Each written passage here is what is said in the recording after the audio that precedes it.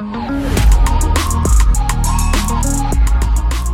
we are opening up in the book of Jonah, chapter 1. We're going to start a series today on a very exciting book through a minor prophet called Jonah. Now, many of us have heard of this story, maybe have studied it, listened to it in the past. But to really study the life of Jonah, here as we're going to go one chapter a week, we're going to talk about what it means to be living obediently. And this carries the same theme, the same idea as living in the promises of God or living in the promised land, but now living obediently. What does that mean? And how can we today learn from the minor prophet Jonah what it means to run to God instead of running from God? If you like taking notes, write this down. The title of tonight's message, Running Away from God. There are different seasons in our life that sometimes we find ourselves running to God or growing in God, but here we see a season in chapter 1 of Jonah where he's running away from God. He's running away from God. But as we study this book and we talk about living obediently, we're going to also speak of the only way to live obediently is to have victory over the self-life or self-will and have victory over carnality. And that's introduced to us here in the very first chapter of Jonah. Now, as a brief introduction, I want you to know this, that although it's called the book of Jonah, it's titled Jonah of his name, the main emphasis of this book is not on Jonah. It's not on Nineveh. It's not on a great fish, as sometimes we make it about that. But the emphasis of the book of Jonah is on the attributes of God. The emphasis of this book is on God. In fact, his name is mentioned 38 times in this small book. And we see the attributes or the fingerprints of God's character on the life of Jonah. In fact, we're going to learn about his grace in only 4 chapters. That he's patient with us. That he's loving with us. That he's not desiring that any should perish, but that all should come to repentance and to salvation. We're going to see the mercy of God, that he's free, notice this, to show his mercy to anyone and to anywhere that he wills. That he has a concern for mercy that is extended to all creation. The mercy and the attributes of God. Or what about this? His sovereignty. What does it mean that God is sovereign? Well, we see here in the book of Jonah that he is all-knowing. That God is in control, that you cannot limit God. Would you write that down? You can't limit God. He does what pleases him and not what pleases you. There are often times in our life that we think that God is going to do what pleases us. No, God is sovereign. He is all-knowing. He is in control. He does what pleases him according to his divine purposes, according to his divine plan. So we deal with a very important question in the book of Jonah, which is this: how do you respond to the word and the will of God? How do you respond to the word and the will of God? There are times that we think about the will of God and we want to now avoid the will of God in our lives. Because we think as if it's something negative for us. No, the will of God is the expression of the love that he has for us. His will is an expression of his love that he has for us. So God has a plan here in the life of Jonah. And we tonight are to submit to that plan and to walk in it so that we don't run away from him or that we don't fight against his sovereignty. Now notice what happens here in the very first chapter. Because there's a very much so missionary emphasis or a challenge in this book. It's very evangelistic at the same time as it talks about the Lord. In chapter 1 of Jonah, you see that he's a disinterested missionary. He wants nothing to do with Nineveh.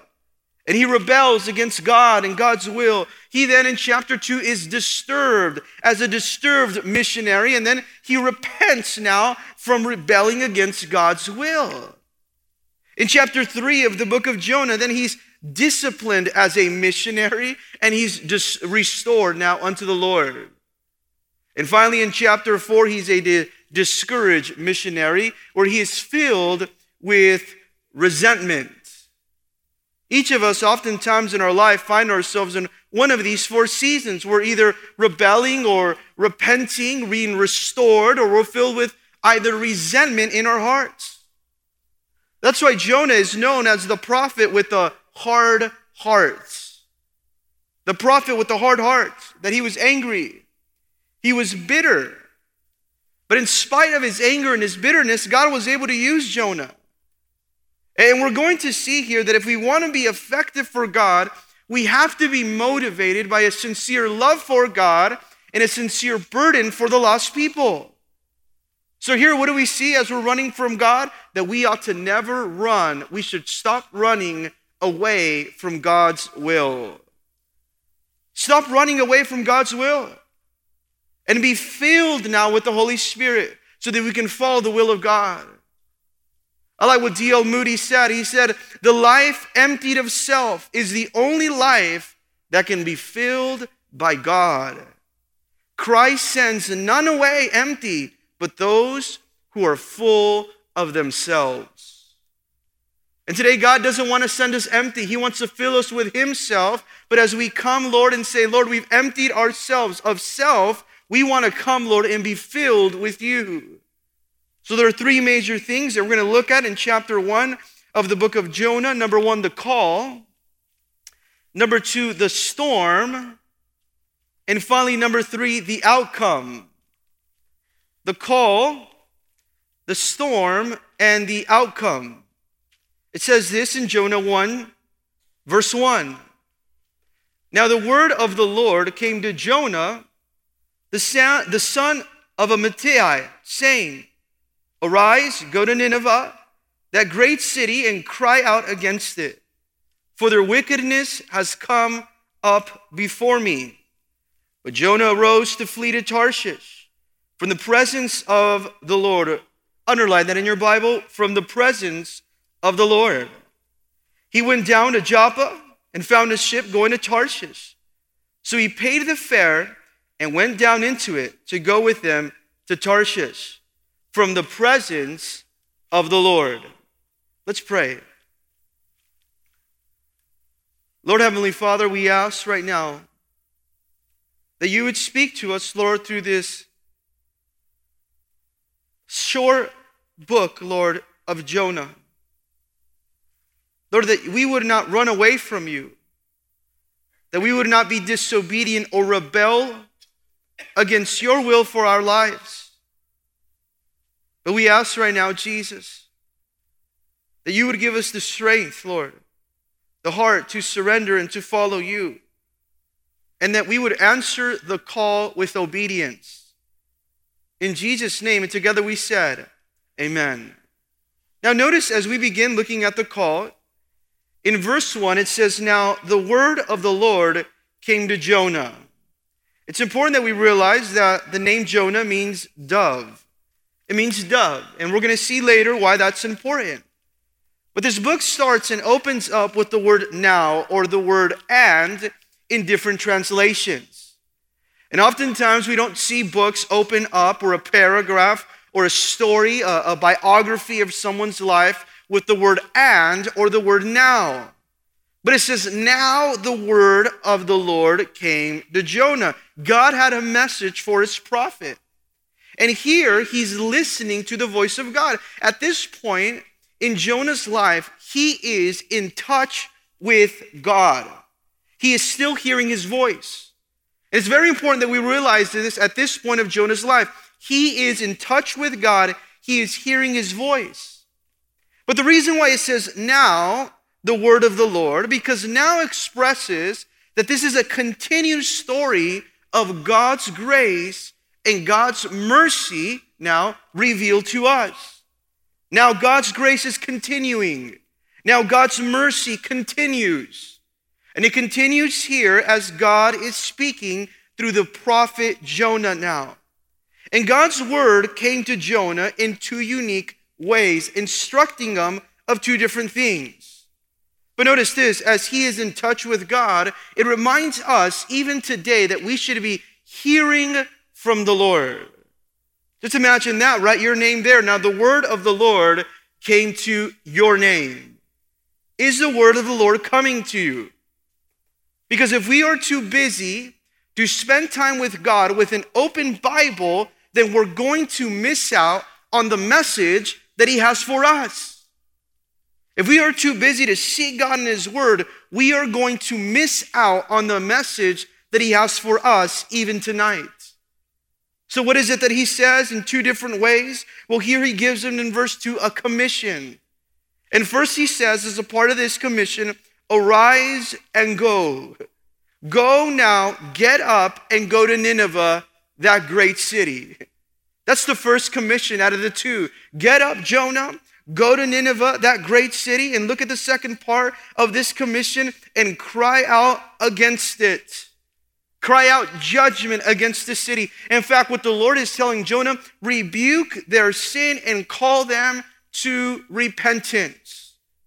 This is a call to salvation for these people of Nineveh. Go, Jonah, number 1, arise and go to Nineveh. Number 2, call and cry out, rebuke them of their sin now, and call them to repent and to turn to God. Now, there's a specific reason why God sends him there. Why? Because I have seen now their wickedness has come up before me. God saw the wickedness of the people of Nineveh. And we see here that nothing is hidden before God. He sees it. That's exactly why it says there in verse 2 there, I have seen their wickedness has come up before me. God is seeing now their behavior and their conduct. And notice, it may come up to God's presence to a point where he provides a warning of judgment. God is so faithful in his grace that before he sends judgment, he will send a warning. And God here is providing a warning to Nineveh, which was the capital here of the Assyrian Empire. Now, some background on Nineveh, it was that this was a Gentile pagan city. It was the center at that time of idol worship. And they were filled with pride. They were filled with greed or brutality as well. It was a very violent city. It was known for its horrific practices of slavery. In fact, this was Nineveh, the enemy of Israel. And ancient historians tell us that Nineveh was one of the largest cities of their time in the world at that time. And it was a very intimidating place to go to. So Jonah, as we know, was reluctant. Why? Because he saw the brutality. He saw the violence. He thought about the opposition. And he saw this now, God's call on his life, as an impossible situation. Has God called you ever somewhere and you say, this is an impossible situation? Or this is an impossible heart to deal with. How can I ever share the word of God to them? Well, God is saying, go and evangelize that person. Go and evangelize Nineveh. What is the great commission that God has given us? Go therefore and make disciples to all nations. And this is exactly what we see that God is saying. Go now to Nineveh, Jonah. Cry out against the city because I've seen their wickedness. Now, what do we do when God says go? You see, where he sends us, we must obey without hesitations and without excuses. Oftentimes, God calls us to go somewhere and we want an explanation. God does not give us explanations. He gives us promises, and we ought to step out in faith by his promises. And say, Lord, here I am, send me. Oftentimes we say, Lord, here I am, would you send him? Or Lord, I'll go anywhere except the children's ministry. And here Jonah is saying the same thing. But he's going to learn, as we see this story develop, that the Lord God, Yahweh, The God of Israel is the God of second chances. How many of you can praise God for that today? He is the God of second chances. Even for rebellious people. And here we see that Jonah has a problem with loving his enemies. And because he has a problem with loving his enemies, he also has a problem with God's will for his life. I'm going to ask you something tonight. Do you have a problem where God wants you tonight? Do you have a problem with God's will for your life, with the word of God in the season where he's called you, or are you being impatient? Have you become impulsive, or has your heart become so hard that God cannot use you until he first disciplines you and teaches you to have a heart for people? Because you know what we need today is a heart for the lost. If we want the heart of God, we must have a heart for the lost.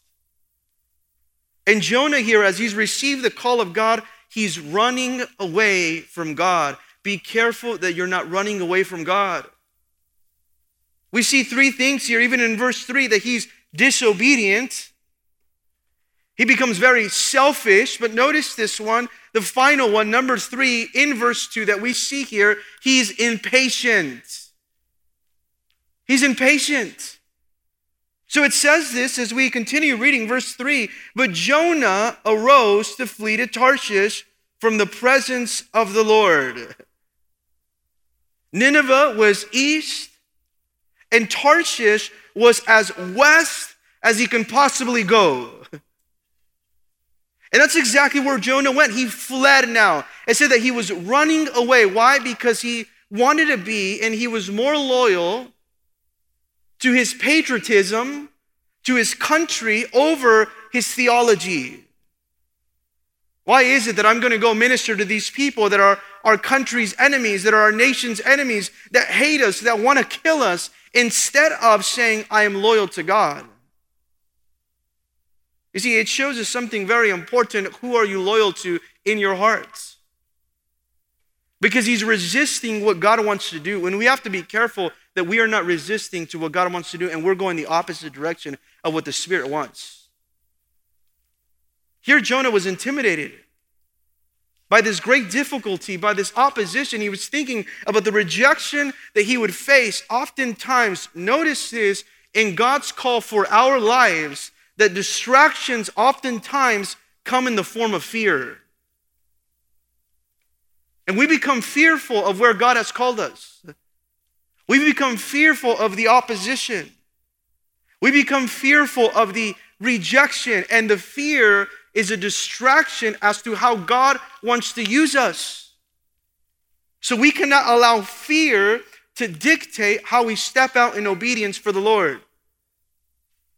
So what happens here? It says in verse 3, it says that he went down to Joppa and he fled from the presence of the Lord. What does it mean that he fled from the presence of the Lord? That he fled or he ran to get away from his presence, or to get away from the service of the Lord. So Jonah ran to get away from the service of the Lord. Why? Because of the hardness of his heart. And because of the hardness of his heart, notice this, he was living in disobedience. He was living in disobedience. In fact, he was attempting to go as far as he could to flee God's call on his life. Just imagine God has a specific call on your life. And that call also is in a specific place with the gifts that he's given you. And oftentimes we become impatient, so we start to flee, resist, or oppose God's calling on your life. Notice this, you cannot resign God's calling on your life. You can't resign that. And there's nothing worse, as Jonah's going to learn here in chapter 1, than being outside of the presence of God. There's nothing worse than being outside of God's presence. It said that he was fleeing from his presence. And when you're out of the presence of God, you know what you also are? You're out of the will of God. So how can we say we're making the right decisions if we're not in the will of God? How can we say we're making godly decisions if we're running from his presence? In fact, what we need to learn here as we read this verse is that we should have a desire to be in God's will and a desire to be in God's presence. And notice this, when you seek him, he's going to bless you. You will find him. So in verse 3, it says this, he fled to Tarshish from the presence of the Lord, and he went down to Joppa and found a ship going to Tarshish. So he paid the fare and went down into it to go with them to Tarshish again from the presence of the Lord. The Lord said, arise and go to Nineveh. And notice what Jonah did. It said that he arose to disobey. Instead of arising to obey, he arose to disobey. He got up and he found a ship leaving to Tarshish, and it said that he went down. Notice in that verse 3 here, it speaks of Jonah going down 2 times. Anytime that we go our way instead of God's way, we're headed downward. Anytime that we go our way instead of God's way, we're going downward. In fact, life outside of God's will is downward. No one goes up while disobeying God. They always go down. Why? Because of disobedience. And it says that he bought a ticket or he paid the fare and he went down into Tarshish. But notice what happens here. It says in verse 3 that he paid for it. And the danger here as we read this verse is that we learn that we're not led by circumstances. By circumstances. Now, what does that mean? That oftentimes we think that because we can or we cannot afford something, we're led in that direction. And we're led by providence. Notice this, providence or no providence, the Word of God has to be our guide, not our feelings. So whether there's providence or there's no providence, we have to depend upon God, not any other type of pretext or necessity or circumstances. Because when you run away from the Lord, you never get where you're supposed to be going.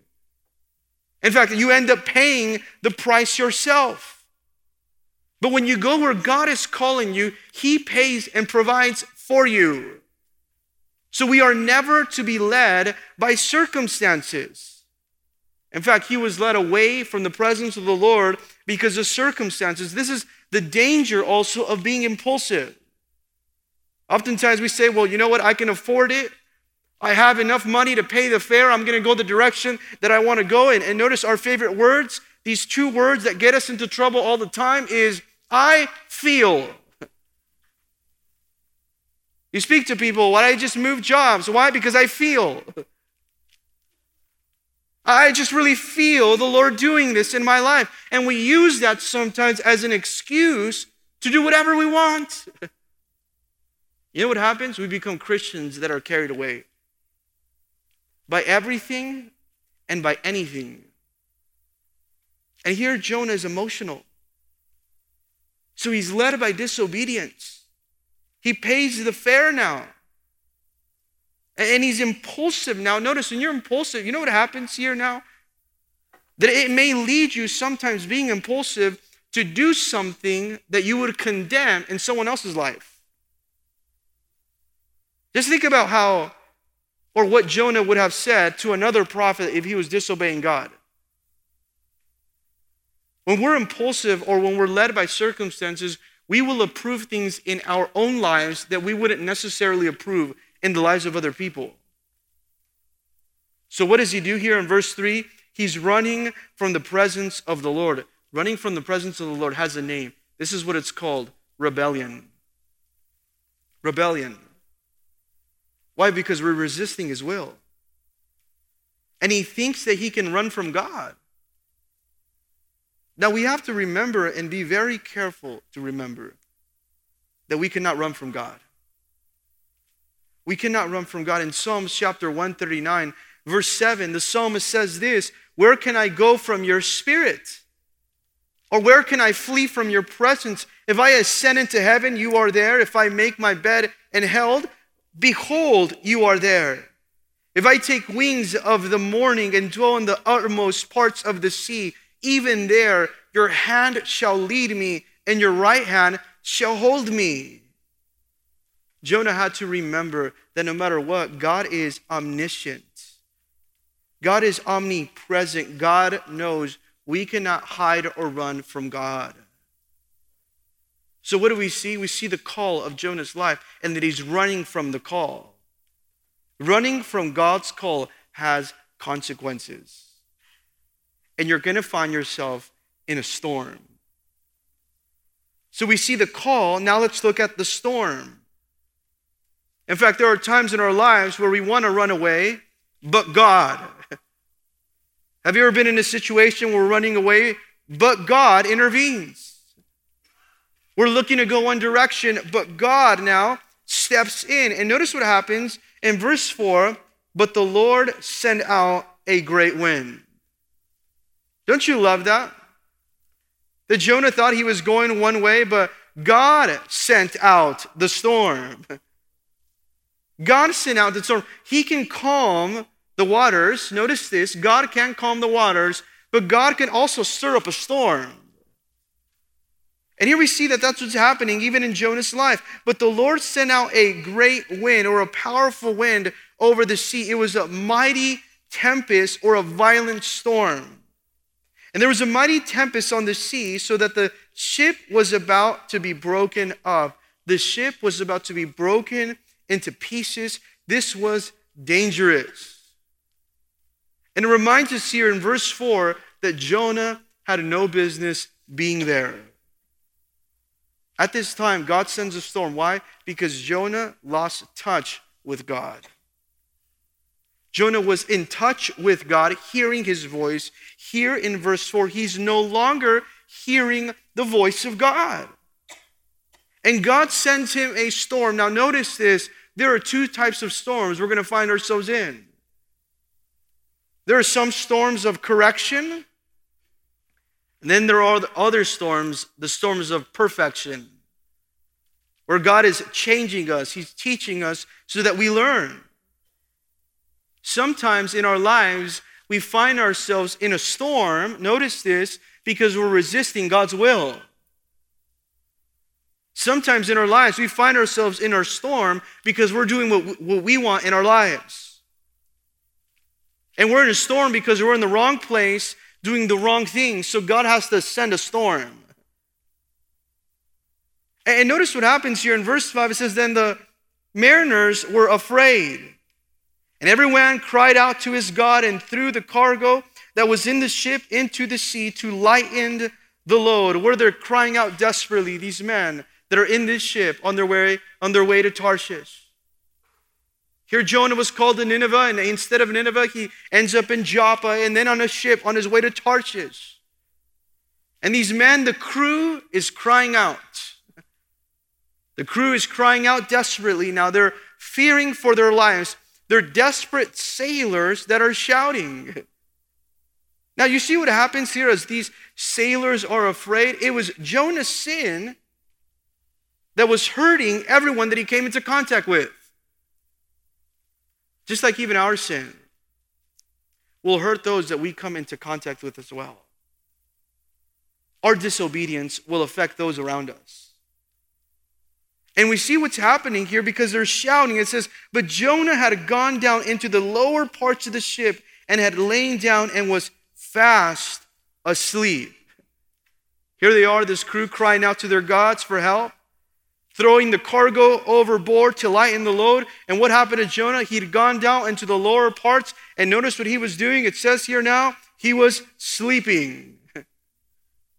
Just imagine Jonah now disobeying the Lord, thinking that he can rest in disobedience. You know what God does? He sends a storm to wake him up. Oftentimes, God in our lives, He's going to send a storm to wake us up, to remind us that we're out of His will. God uses storms in our lives to take us back to where He's called us to be. And notice what happens here. It says, so the captain came to him and said to him, what do you mean, sleeper? Think about this verse, and now let's use it even in our own life, because it says, how can you be asleep at a time like this? And he encourages them, or he exhorts them to get up and to pray to his God. He says this in verse 6, arise, call on your God. Perhaps your God will consider us so that we may not perish. Wake up, pray to your God. Maybe he's going to pay attention to us. Stop sleeping, notice what he says, and start praying. Isn't that oftentimes that we think that we can get away and be confident in our own strength, and God sends a storm? And he tells us, stop sleeping and start praying now. But think about the rebuke that he had now here from an unbeliever telling him, wake up, Jonah, and start praying to your God. Maybe your God can hear us, and maybe, just maybe, your God will save us. Why is it that oftentimes we use prayer as our last resort? When things get bad, then we say we're going to pray. There's a story about a cruise ship that was going down at the sea in a very dangerous storm. And they had sent all kinds of signals to signal other ships to come and to rescue them and to help them. And they were in great danger. The winds were opposing them. And they tried one signal. It didn't work. They tried now sending all different types of means of communication, and it wasn't working. And after hours of trying to now ask for help, what they do is the captain goes to this young girl, says, all right, we might as well pray. And she says, really? It's that bad? Oftentimes we wait for something to get so bad until we start to pray. And notice what he says here, even in this verse. What do you mean, you sleeper? You know what the sleeper is? The sleeper is the careless Christian like Jonah. That Jonah slept while there was a prayer meeting taking place on the deck. You know, sleeping Christians, they don't like prayer meetings. Jonah was sleeping and had no idea of the problems around him. Oftentimes, Christians that are sleeping have no idea of what's really going on. Like Jonah, he was in great danger and didn't know it. He was sleeping. Oftentimes, believers, because we're spiritually sleeping, we don't know the great danger that we're in. In fact, Jonah was sleeping when these heathens, non-believers, needed him. And so likewise, the church oftentimes can be sleeping, putting on the snooze button spiritually when the world needs the message of God. Look at what happens here. There was a loss of power of prayer here, and that's one of the first indications that we are far from the Lord and need to get right with God. When there is a lack of desire for the church to pray, it's an indication that we are far from God and that we need to get right with Him. So verse 7 says this, and they said to one another, come, let us cast lots. That's a way of determining and finding out God's will. And it says that we may know for whose cause this trouble has come upon us. So they cast lots, and the lot fell on Jonah. Notice this. God identified that Jonah was the problem. What does the Bible says? Be careful, because your sin will find you out. You may think you are at the deepest part of that ship, but you cannot get away with sin.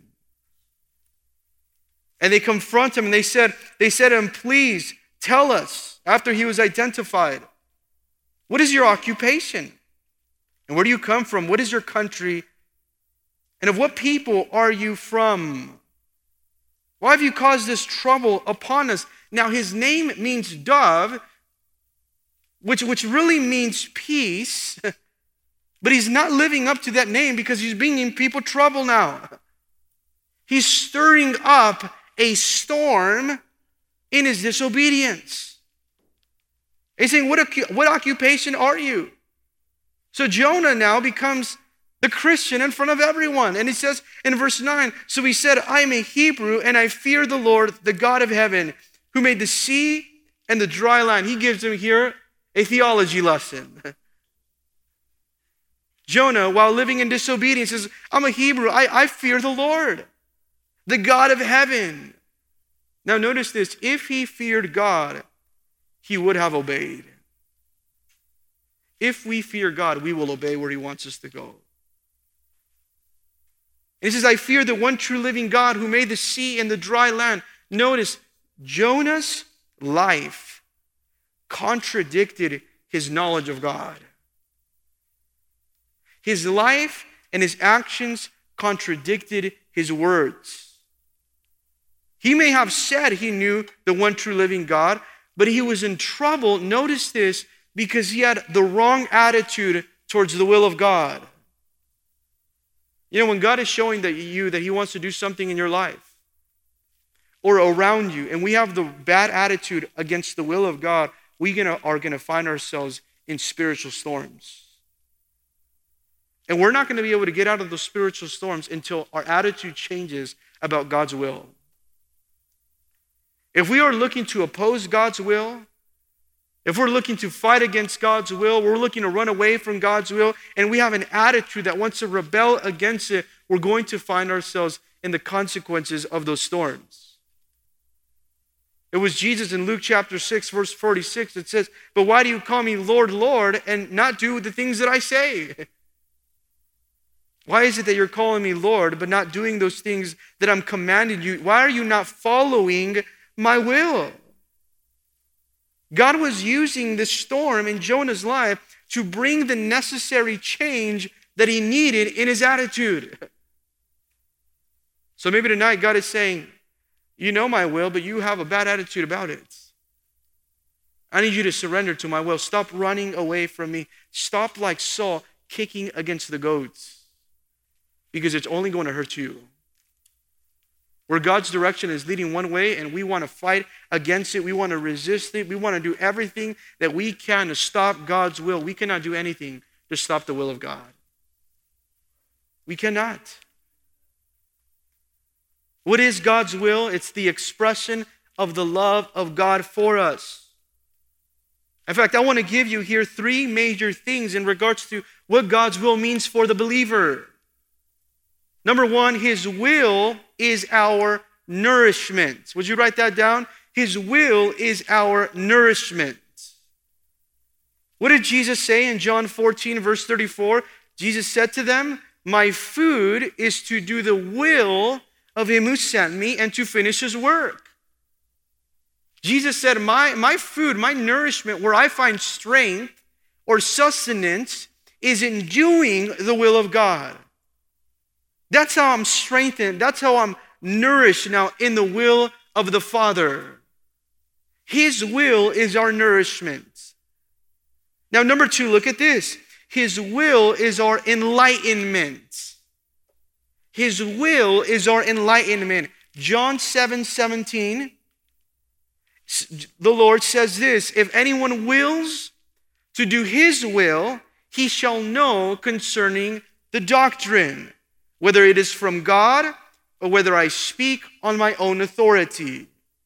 You know what his will does? It is our enlightenment. It shows us the way. It brings light to the truth and gives to us understanding.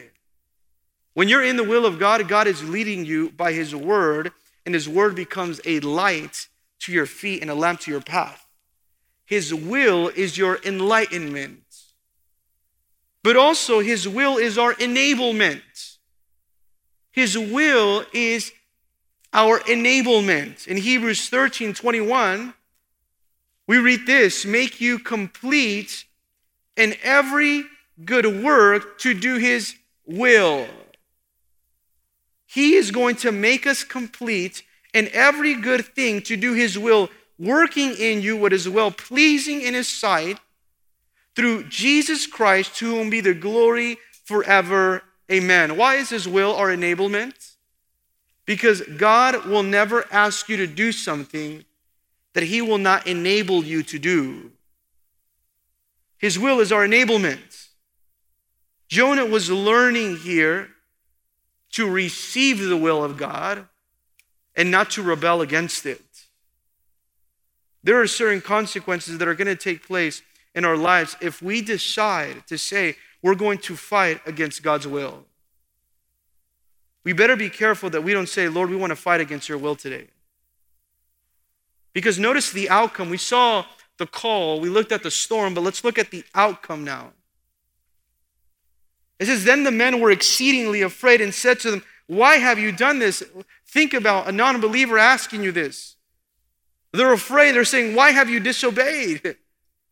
They heard that he was running away from the Lord. He told them, it says, for the men knew that he had fled from the presence of the Lord because he told them. And now an exhortation from a non-believer to a believer who is resisting God's will here. And notice what they say in verse 11. Then they said to him, what shall we do to you that the sea may be calm for us? For the sea was growing more tempestuous. Jonah, what should we do so we can stop this storm? In fact, why did you do it? Because there's consequences for why you did that, Jonah. Why are you running away from God? Why are you resisting God's will? Anything outside of God's will is destruction. Anything outside of God's will is disappointment. Anything outside of God's will eventually let you down. So what happened in verse 12? And he said to them, pick me up and throw me into the sea. Then you will see, and the sea will be calm for you. For I know that this great tempest is because of me. He says, I know this is my fault. This is because of me. Nevertheless, the men rowed hard to return to land, but they could not, for the sea continued now to grow more tempestuous against them. What did it say? The men said, no, what are you, crazy? We're not going to throw you over. So what did they do? Instead, they rowed harder to return to the land, but the storm was so heavy and stronger, it was violent that they could not make it. Notice this, these men could not save themselves. Isn't it interesting also from the perspective of the non-believer cruise ship that was crying out, that they did everything in their power to try to save themselves in the storm. What a lesson that in the storm, you cannot save yourself. In the storm, you can't save yourself. In the storm, what do we do? We must surrender. Because it's not until you surrender that you'll learn the lesson. There are many lessons in the storms that God sends that he wants to teach us so that he would change us. So what happens in verse 14, therefore they cried out to the Lord. Notice, they're crying out to the God of Jonah now. They're pleading now. It says, and notice, this is what revival looks like. Revival looks like the non-believer turning and crying out to the Lord. Revival looks like those that don't believe in the Lord crying out to the one true living God. And it says, they cried out to the Lord and said, we pray, O Lord, please do not let us perish for this man's life, and do not charge us with innocent blood, for you, O Lord, have done it as it pleased you. This here is these men pleading, Lord, don't make us die for this man's sin. And they're crying now, they're saying, Lord, you send this storm upon us for your own good reason. This is why they say here, because it has pleased you, as it has pleased the Lord. Do you see here that we even see the sovereignty of God in this verse where it says, the Lord, as the Lord, it pleased the Lord? The Lord is free to act as he wills. He is God. We're not God. And he can do whatever he wants. Jonah needed, to notice this and to learn this. That he also himself, in his life, at this point in his life, he needed God's grace just as much as Nineveh did. And his heart was hard because he knew that God would forgive them. But his heart was also self-righteous and proudful. And he needed to know that Jonah needed Nineveh just as much as even Nineveh needed Jonah. Because Jonah was learning the grace of God here. So it says in verse 15, so they picked him up, Jonah, and they threw him into the sea, and the sea ceased from its raging. Then the men feared the Lord exceedingly and offered a sacrifice to the Lord and took vows. So what happens here? Sailors threw him over the raging sea. The storm stopped at once, and it proved that God, the God of Jonah, was real, number one. But it also proved that Jonah was the reason for the problem. That Jonah was the reason for the problem. You know, we have to really realize that maybe the problem is that we have someone on deck that's not supposed to be there. Maybe the problem is that we have someone on the deck of our own lives that doesn't belong there, or that's not right with God. In fact, in times of spiritual trials, we have to look back at our personal relationship with the Lord and ask ourselves, Lord, am I in this storm because I'm being disobedient? Am I outside of your will? Am I experiencing right now true prayer or intimacy with the Lord? Lord, show me right now, reveal to me. Because if we act that we can do everything on our own, what happens is that God teaches us that we can do nothing without him. And Jonah thought that he can get away. But the Lord showed him very quickly here, even in these verses, that he couldn't get away. And these men, in verse 16, it says that they feared the Lord exceedingly. What happens? That the non-believer turned to the Lord as they saw these signs. And they offered a sacrifice. They vowed to the Lord. And notice the good that came upon this. The logical response is that they offered sacrifices to God. The sailors here moved from fearing the storm to fearing the Lord. They started to fear the Lord. What does it show us here, even in this verse? That God can even take any situation and use it for his glory. Think about even in disobedience, God demonstrated his power in the lives of these men. Romans 8 verse 28 says, and we know that all things work together for good to those who love God and those who are called according to his purpose. And what happened in these lives of these men? They were tossed by the winds and they tried to save themselves, but they learned that their fleshly efforts could not save themselves. They tried with their own strength, but they started to notice that even in their own strength, they couldn't do anything. And so they cried out to the Lord. And you see here in verse 17, now the Lord prepared a great fish. Who is the one that sent the storm? The Lord did. And then in verse 17, the Lord prepared a great fish to swallow Jonah. Be careful that the Lord doesn't prepare a fish for you. Because it says that the Lord prepared, but notice this, God's grace and mercy on the life of Jonah. That God knew that he would be thrown overboard. And instead of letting him die in the storm or letting him die in the sea, what happens is that God prepares a fish to preserve Jonah. That was even God's mercy on Jonah's life, the great fish. That was a sign of God's grace on Jonah. God's preparations, notice, are God's preservations on our lives. And God preserved him now. Notice what happens. And Jonah was in the belly of the fish 3 days and also 3 nights. It was Jesus who said that his death and his resurrection, 3 days and 3 nights, would be foreshadowed by Jonah's experience. But notice, Jonah had a bad attitude towards the will of God. Also, Jonah had a bad attitude towards the word of God. God told him something and he had a bad attitude towards it.